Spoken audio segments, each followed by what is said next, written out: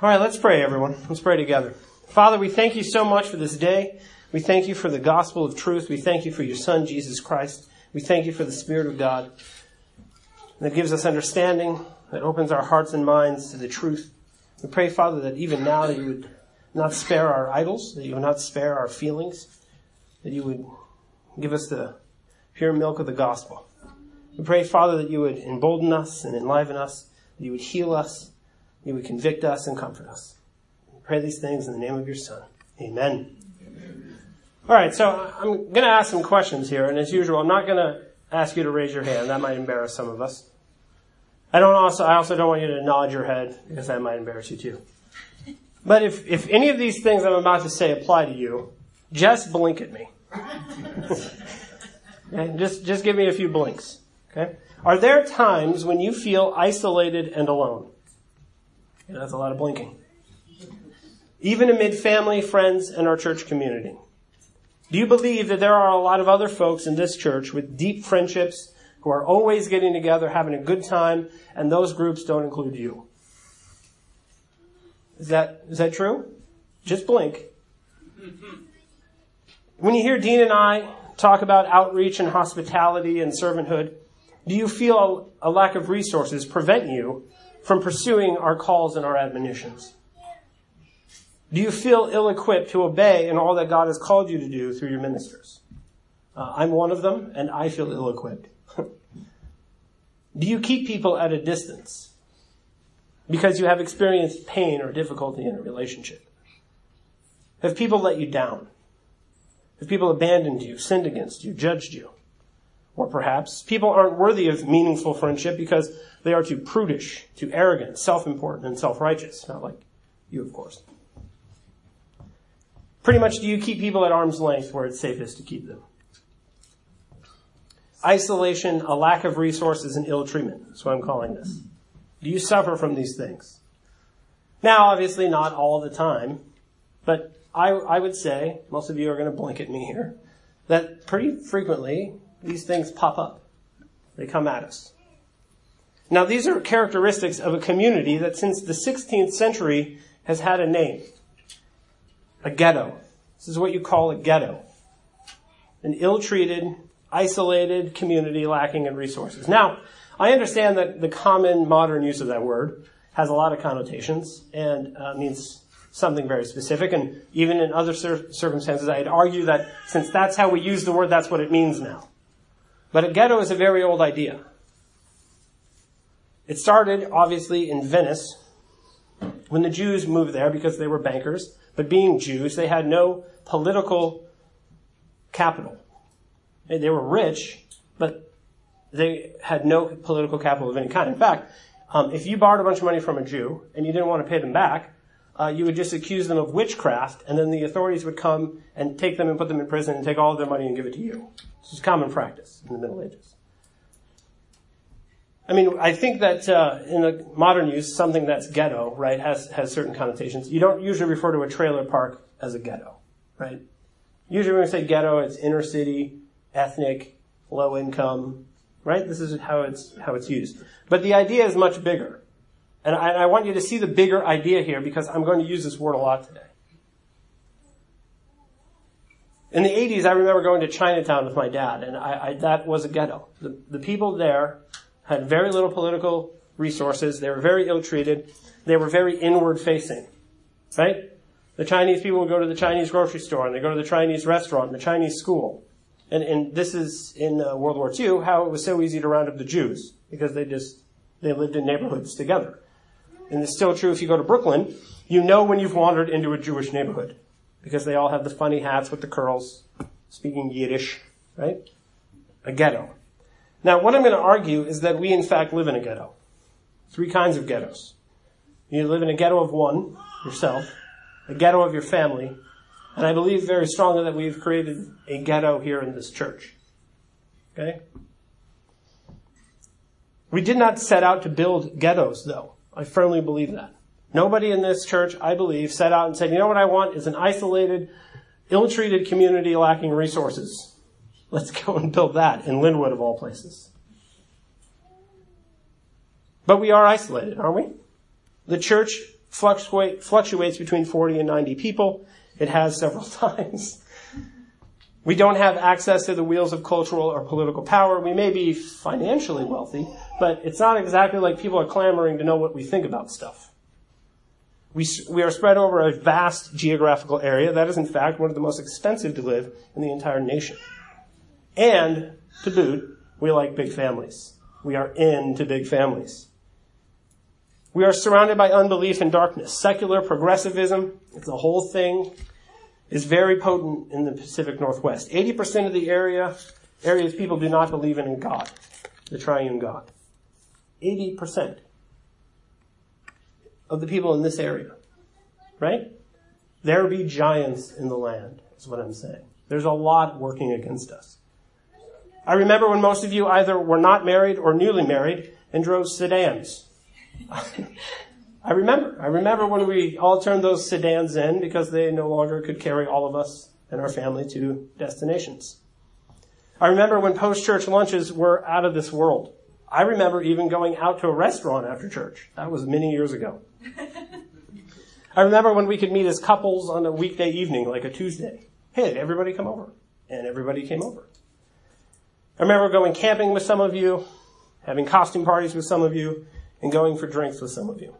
But life has changed us a great deal, hasn't it? It's taken our resources, and it's all good. I am in no way up here going to be like, you know what we should have done was had fewer kids. I'm about to have number 6. I would not say that. That's a stupid thing to say. I'm here to say it takes our resources, doesn't it? It saps our energy.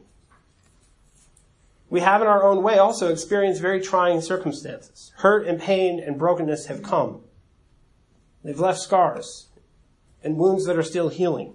And I know this about us. Okay, we didn't set out to build a ghetto. We built it because we needed to protect ourselves. We need to protect our families. We need to protect this church from the ugliness of the world, from the brokenness of it.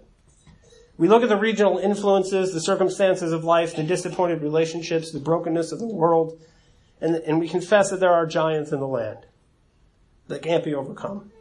And so we hunker down and we build walls, narrowing our reach and our influence.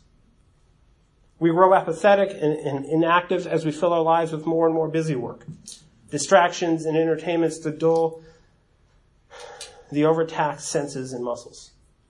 Right? I love my iPad. I'll tell you, I love it.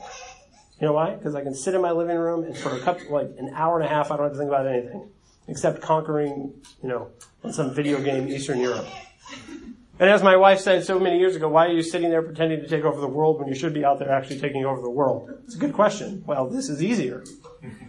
And with my credit card, I can buy more resources. Right? I need a tank to take over Berlin. Bam, done.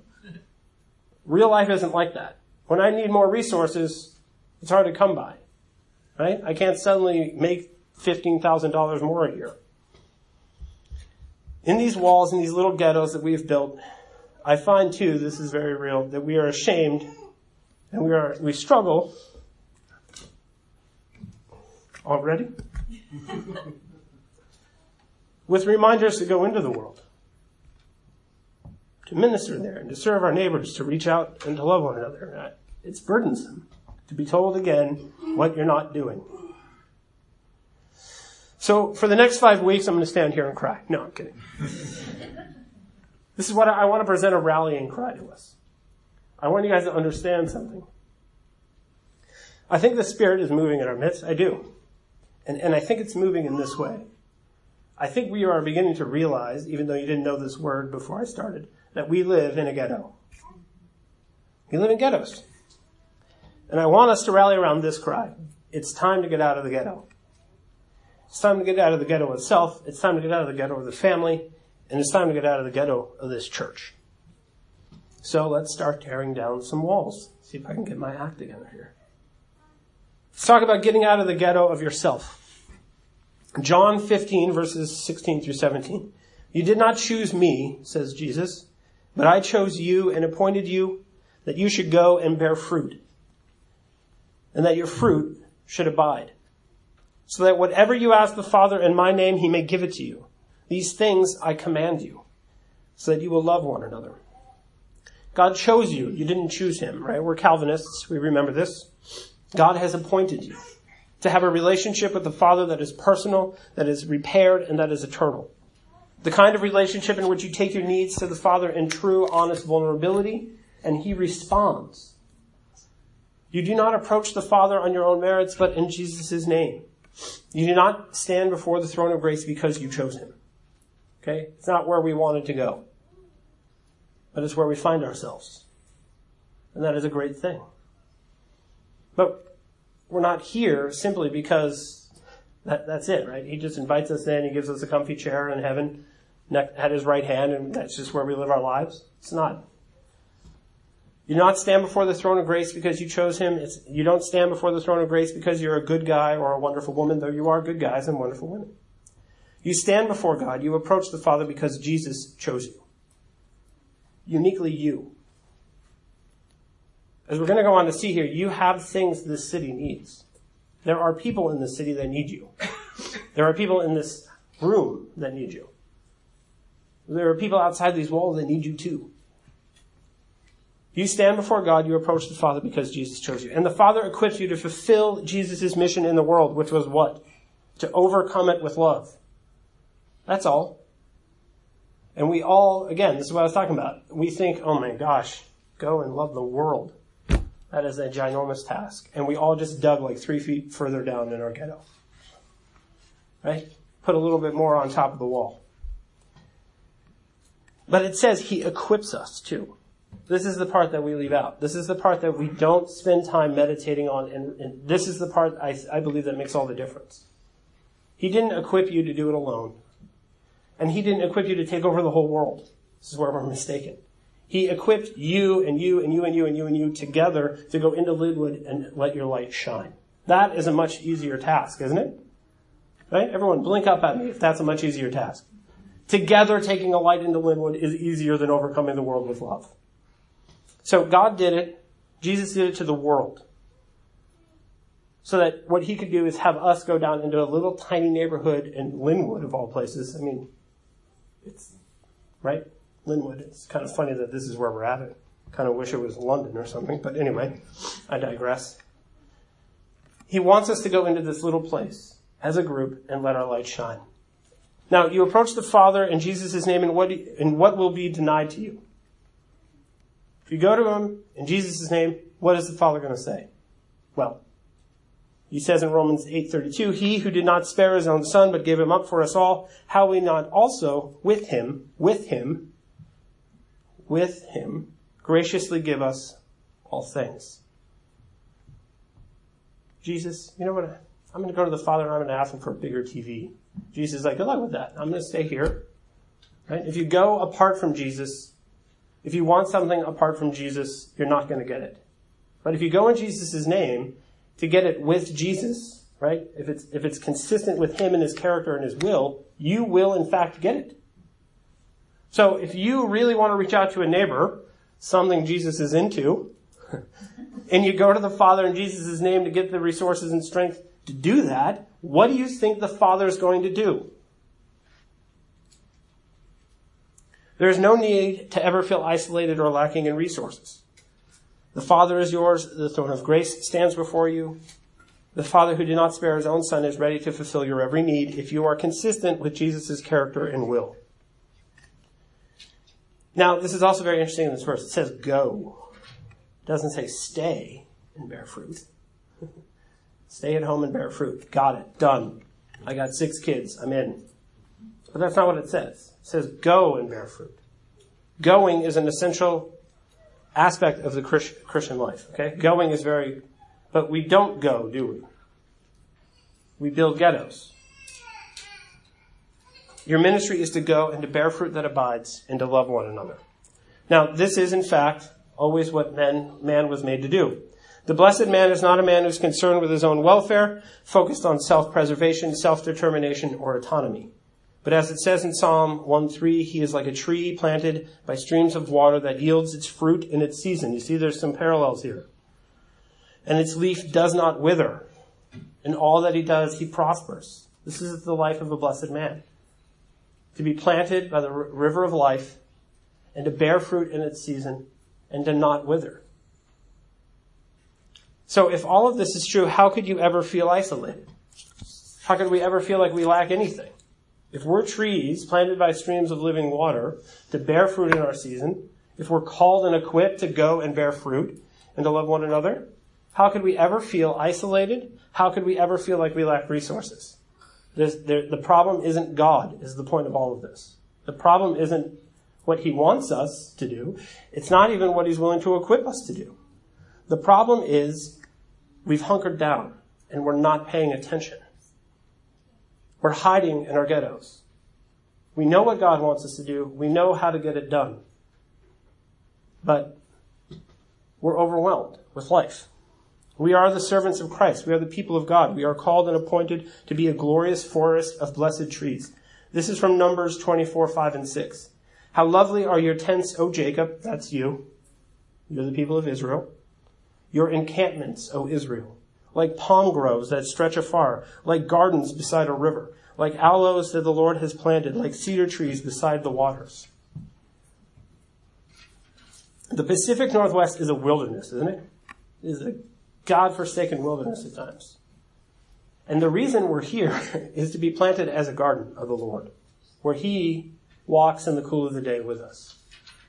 But that requires, again, believing it,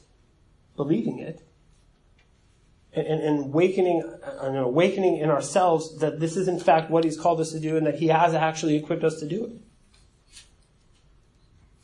We feel like a tree alone on the crest of a weather-beaten and desolate hill, whipped by the wind, without water and bearing little to no fruit, right? Blink away at me. I'm up on this hill. I'm not a city on a hill. I'm a withering tree that's just wind-beaten and very, very, very thirsty. That's how it feels.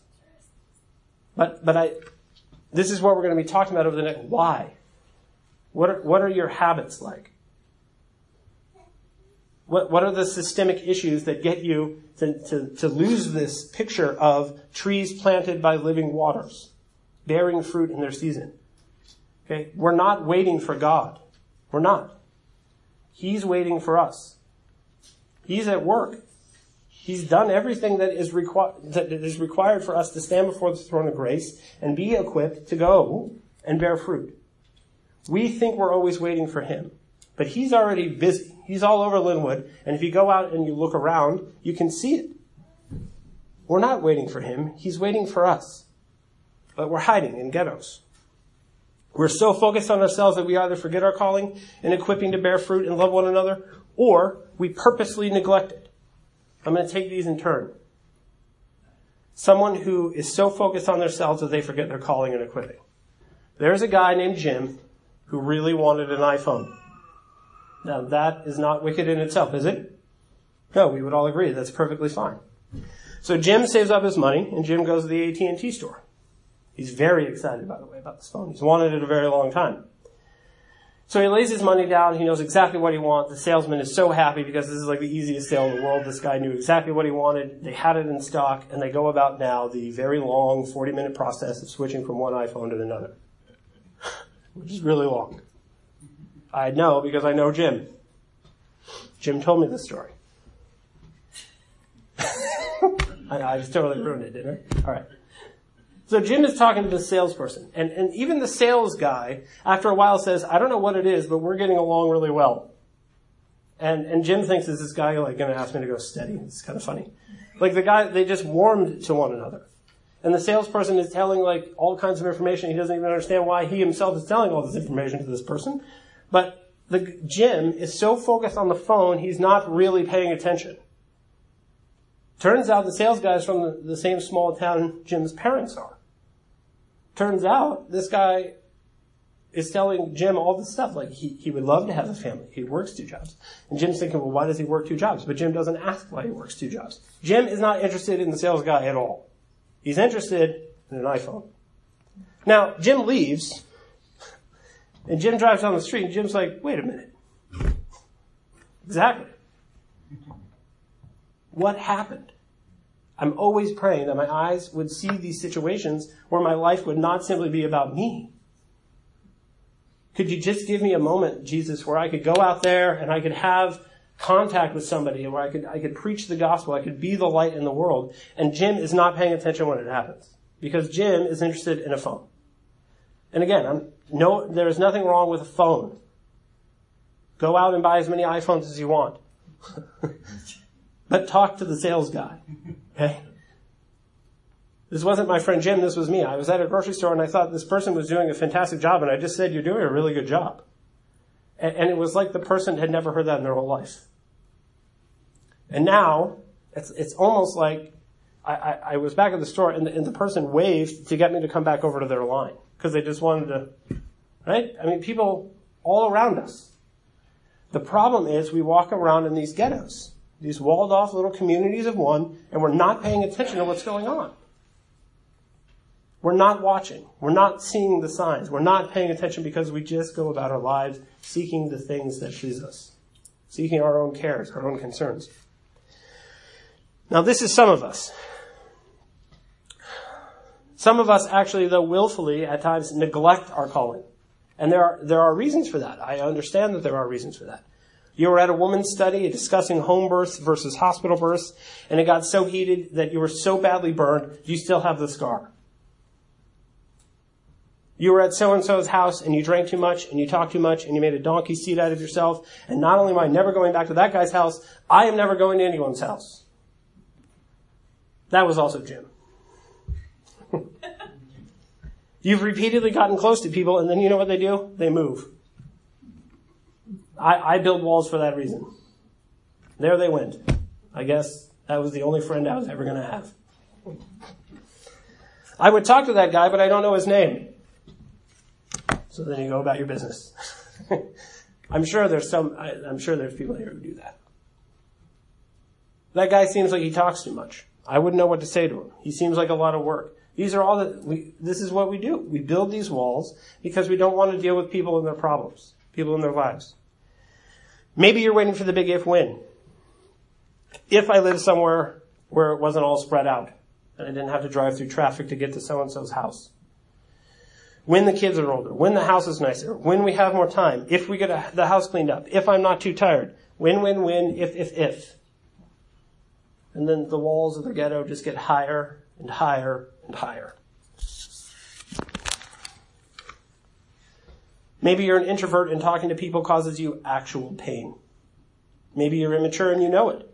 Maybe you're tired. Maybe you're embarrassed. Maybe you're arrogant and you know it. Maybe you go to someone's house and you can't stop judging them. Look at how they had those kids vacuum just the middle of the floor. I was at someone's house recently and I noticed that. Because clearly they had a child vacuum this, because all along the edge is like so many Cheerios I could fill a bowl and have breakfast. And I'm thinking to myself, don't notice. It's true. Maybe you go to someone's house and you see how nice it is and you're never going to have that person at your house because good night, the comparison would just ruin you. You go to this palace and then you invite them to your tent. So this is what happens, right? We have all experienced all of these things, and what happens is it's brick by brick by brick by brick by brick.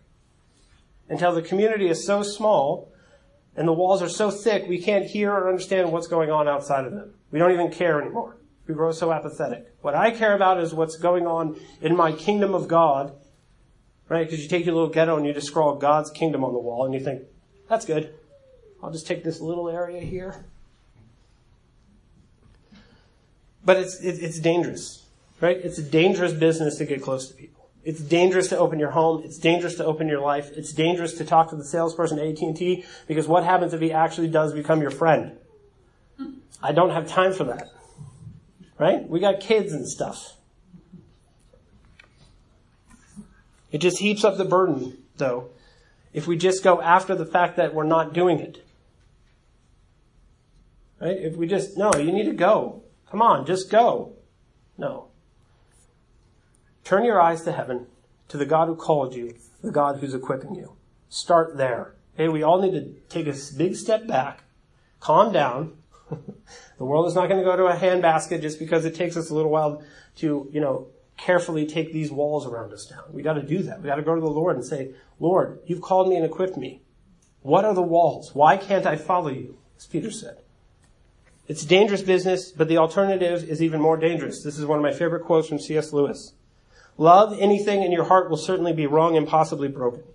If you want to make sure of keeping it intact, you must give your heart to no one, not even to an animal. Wrap it carefully around with hobbies and luxuries.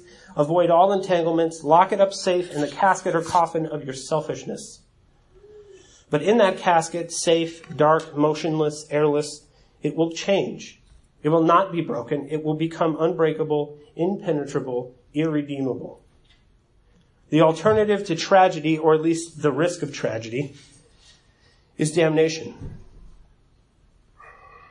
The only place outside heaven where you can be perfectly safe from all dangers and distresses of love is hell. I believe that the most lawless and inordinate loves are less contrary to God's will than a self-invited and self-protective lovelessness. That the ghetto that you're living in will be your tomb. Now, how do you get out of it? Repent and believe. Repent and believe. Jesus Christ has called you. Jesus Christ equips you. Jesus Christ puts you before the face of God, and He's giving you everything that you need to go and to love others and bear fruit in His name. Now, some of you, all of us, I know this will happen to me. I will tear down these walls all around me, get out of my ghetto, get ready to talk to Jim's AT&T guy, and I'll find there's more walls who have names. And that's the ghetto of my family. They're not ghetto. They are a ghetto. I just want to make sure I point that out. Key distinction. Jeremiah 29, 4-6. This is taking me a long time. I promise I'll hurry. Thus says the Lord of hosts, the God of Israel, to all the exiles whom I have sent into exile from Jerusalem to Babylon. Build houses and live in them. Plant gardens and eat their produce. Take wives and have sons and daughters. Take wives for your sons and give your daughters in marriage, that they may bear sons and daughters. Multiply there and do not decrease. And we all say, yes, amen. Kingdom work, baby. Bring it. Making money and making babies. That's what Protestants have been doing since Luther, right? That was the revolution. You mean I can leave the monastery, love Jesus more by having a wife and making money? Yes. And all the Lutherans followed him, right? And this is what we're about, right? Protestants invented sort of the modern markets. Right? We invented wealth as we know it. It was our work ethic as Protestants that went out and made everything that you see here. Okay, we know what it's like to live in Babylon. This part is fairly straightforward, so I'll go quickly. Right? We live in an age, in a place where using the correct pronoun is somehow like a high holy offense that people cannot stand. What do you do? That's not his preferred gender, designation. Is that what they call it? I have this meeting at work. You got to make sure you use people's preferred gender designation. And I was like, I'm not even really sure what he just meant. And I was just that squirrely guy the whole time, like, what is that word you're using? What does that word designation mean? Can we get a dictionary and look it up? Because, that's all I had at work, because what am I going to do? If you make me do this, I will leave. Okay, bye. Right? This is where we live now. This is the battles that we're in. Pronouns, for goodness sakes. Right? A woman walking around with a pregnant tummy with 5 kids is like the most underhanded political revolutionary thing you can do in this society, because it's totally opposed to fruitfulness. It's totally opposed, right, with all the sodomite politics and everything. Fruitfulness is something that this culture is not into. So this particular one, it's not hard. It's fine. We like building walls here, and they make it very easy for us to build walls. Christian headship, bam, one wall. Submissive wives, wall. Homeschooling, wall. Get me out of this culture. It's horrible out there. It's terrible. And we use Christian headship to build a ghetto in. We take all these things that God has given us, and instead of using them as weapons, we use them as defensive positions. Right? The Benedict option now is the thing everyone's talking about. But he doesn't say build monasteries, cease to get married and have children. Take your 6 kids and go to Whole Foods. Use 3 carts. Fine. If you annoy people, it's good for them. You're helping, you're producing the fruit of the Spirit in them. More patience. Right? My wife is the queen of that. Let's go to Whole Foods and everyone gets a cart. It's true.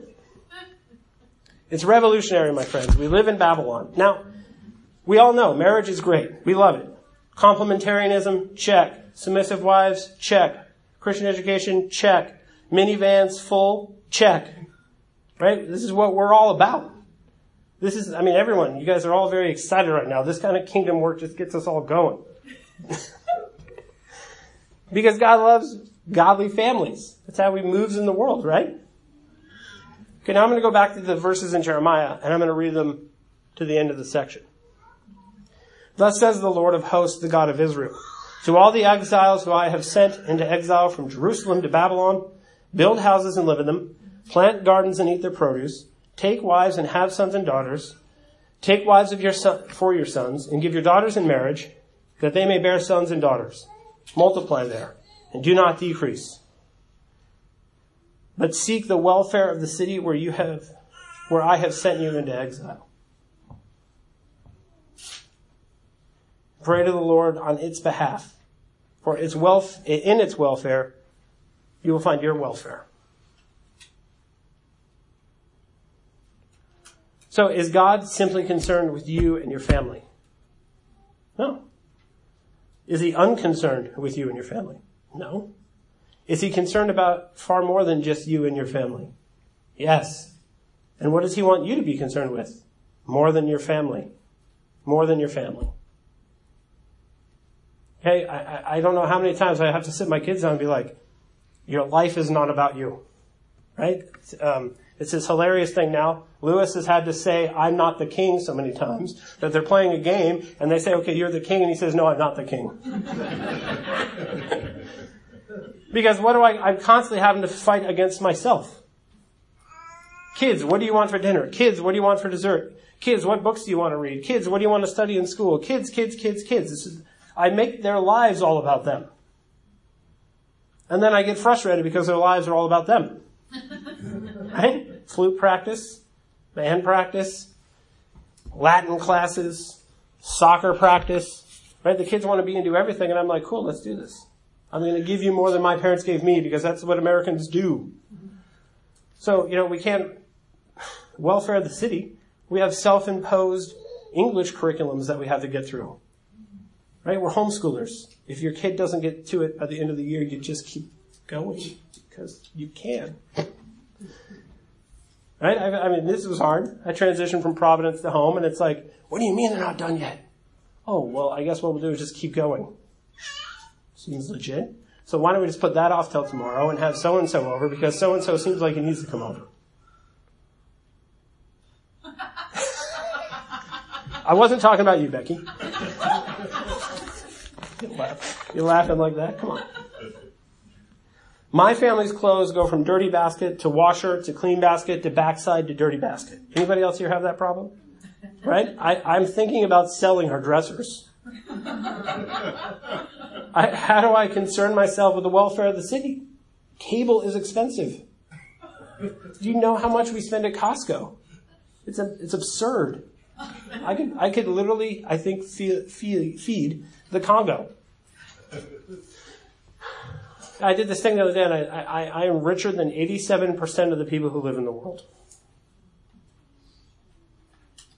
Now, I live in a place where I could take that and do a lot with it. But, I have kids, and they have 50,000 different needs, some of them self-imposed, some of them not, that I got to take care of. I'm sorry, I'm busy. We live in ghettos. Now, and I understand this. Now, when Sunday comes around and it's the only time to see Dad, please do not give away Sunday afternoon. I'm not saying that. What you need to do is work out so that they see Dad more often.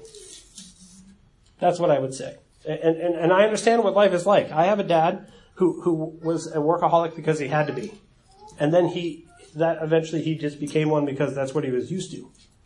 It was hard for him to do anything else. It was hard I remember when he was still taking overtime jobs that he didn't need. And he was like, I don't know, just give the money away. Because he just didn't know he didn't know what else to do. The welfare of the city is your responsibility. Whether you like living in this area or not, okay? Dutch evangelism in a land where 80% of the people are unbelievers is not the only kind of evangelism that we are clearly called to do. And I mean, I'm right there with you guys. I don't believe that I'm called to do that. I don't believe I'm equipped to do that, and so I don't. But the mission of the church is the mission of the church, which our friend Dean is going to come back and tell us all about when he's done with his vacation. What is the mission of the church? Most of the time, I don't even want to have the conversation because I'm fine in my ghetto. I'm good. I got a lot of kids to take care of. It's busy. I wanted to sit down with my iPad and take over Central Europe again.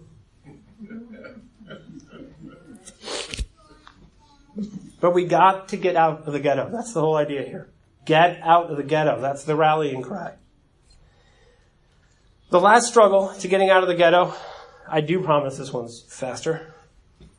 Individuals are saved into a community. This is the church now. We're all brought from different places to this place, bound up together in Jesus Christ. St. Paul refers to this community as a temple of the Lord, but it's unfinished, isn't it? It's a work in progress. It's an ever-expanding renovation project, acquiring new people, new tribes, new lands, new areas of human culture, sanded, refitted, resurfaced, polished, and repurposed without end from the rivers to the ends of the earth. This is what the church is about. It's a renovation project. It's messy, but this building is being shaped into something beautiful that houses, of all things, the triune God. It's a beautiful thing. I'm not knocking this for a second here. But like all renovation projects in which you are still trying to live, it strains patience, strains belief, strains our ability to envision the final product. It requires a lot of faith and hope to live in a renovation project, doesn't it? Have you guys ever tried to cook in a kitchen that's being rebuilt? Right? I imagine, poor Nielsen's, your kid's trying to go and play soccer in the yard where you're like trying to replace the grass. Like, what do? I've lived in a house that was being renovated. It was very annoying. Like, suddenly the hot water doesn't work. Like, I have plans. I got to get going here. And this is where we live. It's a renovation project. Now, the people who live in this renovation project are not exactly Christ-like always. I think that won't shock anyone. We're not perfect. Okay? People in church are not perfect. I'm sorry to tell you that. The people being repurposed into this building, the church, are delicate and difficult. They require specialized tools. You and me. Those are the specialized tools. I don't know if you know this, but you, with all of your attributes, all of your life experiences, all of your frailties, all of your character traits, all the glories that are you and all of the difficulties that are you, complete me. My wife doesn't complete me. My wife is me. Bone of my bone and flesh of my flesh. But without you, I'm just a foot without a kneecap. Without you, I'm an ear without a head. What's the ear going to do without the head? Right? The ear is nothing without the head. The Father is the Father because he has a Son. The Son is the Son because he has a Father. I'm an ear because there's a head. You're a foot because there's a leg. Now, I'm quoting Jerry Maguire when I say you complete me, but it's true. Right? You take this person and you take this person, you put them together, now we're getting somewhere. But we don't believe that. You don't think I complete you. Oftentimes I don't act like you complete me. I act like it's my job to finish you. Like, oh, here, give me some fish and I'm just going to clean the fish now. Like I'm doing some kind of surgery. But that's not how it works. You need everyone in this community, not just the folks whose company you enjoy the most, those who are the most compatible with you, the most likable, the most lovable, and the least work. This is true.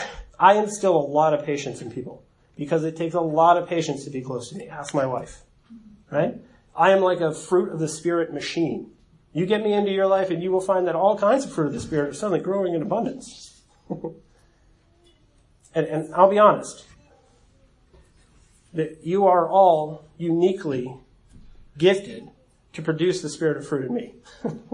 Trust me. Right? And that humbles us all, doesn't it?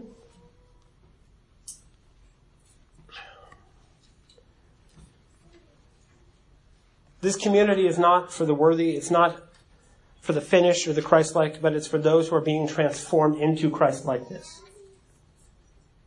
We aren't there yet. We're a renovation project, and we are, in fact, a project. I need a lot of work. I need a lot of ministry. Again, ask my wife. I do. This church is not a giant fig leaf to hide behind. Dean and I are not solely responsible for the ministry of this church. That's not what we're called to do. We don't do the ministry of the church. We equip you to do the ministry of the church. And now this, I'm going to get really seriously into your lives here. What is it? You're the church. I could tell you what I think it is, but you guys have all been going here for a while. What is it? Now, I would listen to the argument that you're not really equipped well. Right? I mean, you've got me on the elder board. It's kind of hard to...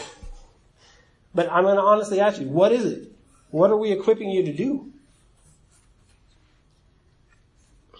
Ephesians 4:11 through 16, and he gave the apostles, the prophets, the evangelists, the shepherds and teachers to equip the saints for the work of ministry, for building up the body of Christ. Until, you got to keep going, until we all attain to the unity of the faith, the knowledge of the Son of God, mature manhood, to the measure of the stature of the fullness of Christ, so that we may no longer be children tossed to and fro by waves and carried about by every wind of doctrine, by human cunning, by craftiness and deceitful schemes. Rather, speaking the truth in love, we are to grow up in every way into him who is the head, into Christ, from whom the whole body, joined and held together by every joint with which it is equipped, when each part is working properly, makes the body grow so that it builds itself up in love. The saints do the work of the ministry. Okay? Dean and I are not the ministers of this church in that sense. We are the equippers. You guys are the ones who go out into the world and do the work of the ministry. It's time to get out of the ghetto. What is, in fact, the work of the ministry? Earlier today, Isaiah 49, verse 6. It is too light a thing that you should be my servant to raise up the tribes of Jacob. Just building up the body is too light a thing. Feels like too heavy a thing to me, but this is, in fact, the word of God, so something needs to be adjusted. It's too light a thing that you should be my servant to raise up the tribes of Jacob and to bring back the preserved of Israel. I will make you as a light for the nations, that my salvation may reach to the end of the earth. You are called and you are equipped not to be a walled-off, secluded community of the uber-religious, away from the world and out of sight. You are not saved to build a ghetto. You are the commonwealth of Israel, called and equipped to go and bear fruit by loving one another, letting the light of Christ shine in our faces, through our faces to the world. It's time we get out of the ghetto, because God has, in fact, real work for us to do. 80% of the people around here don't believe in him. That's a very fertile field, and you are called and equipped to go into that field and do the work. So where do we go from here? It's great. Let's do this. Let's get out of the ghetto. How do we get out of the ghetto? We've been here a while. How do we get out? If you feel isolated, if you feel overwhelmed, overtaxed, and under-resourced, what do you do? Well, I'm going to go back to the verse that I read at the beginning of the first point. Jesus came into this world, and he took away everything standing between you and the Father. He called you to come out of the darkness into the light, so that in the light he could equip you to go and bear fruit. So this is what we're going to be talking about. You're not alone, because the Father and the Son and the Spirit are with you. You do not lack the resources necessary, because God has given you everything you need to turn from unrighteousness to righteousness. You're not alone, because we are all here together. And together, right, putting away the bad habits, taking up the habits of grace, believing that we are called, believing that we are equipped, going to the Father and asking for what we... Together, that's how we're going to get out of the ghetto. Pray for me. Pray for one another. Pray that the Lord our God would not just give us opportunities like Jim had at the AT&T store, but that we would use them at work, at the grocery store, at the AT&T store, in our homes, in this church. That all the opportunities that are all around us, that we would actually see them. Okay, and as we go over the next 5 weeks, we're going to talk more about these things. Okay? We got to pull down these walls. We got to climb out and go into the world and do the work that we're called and equipped to do.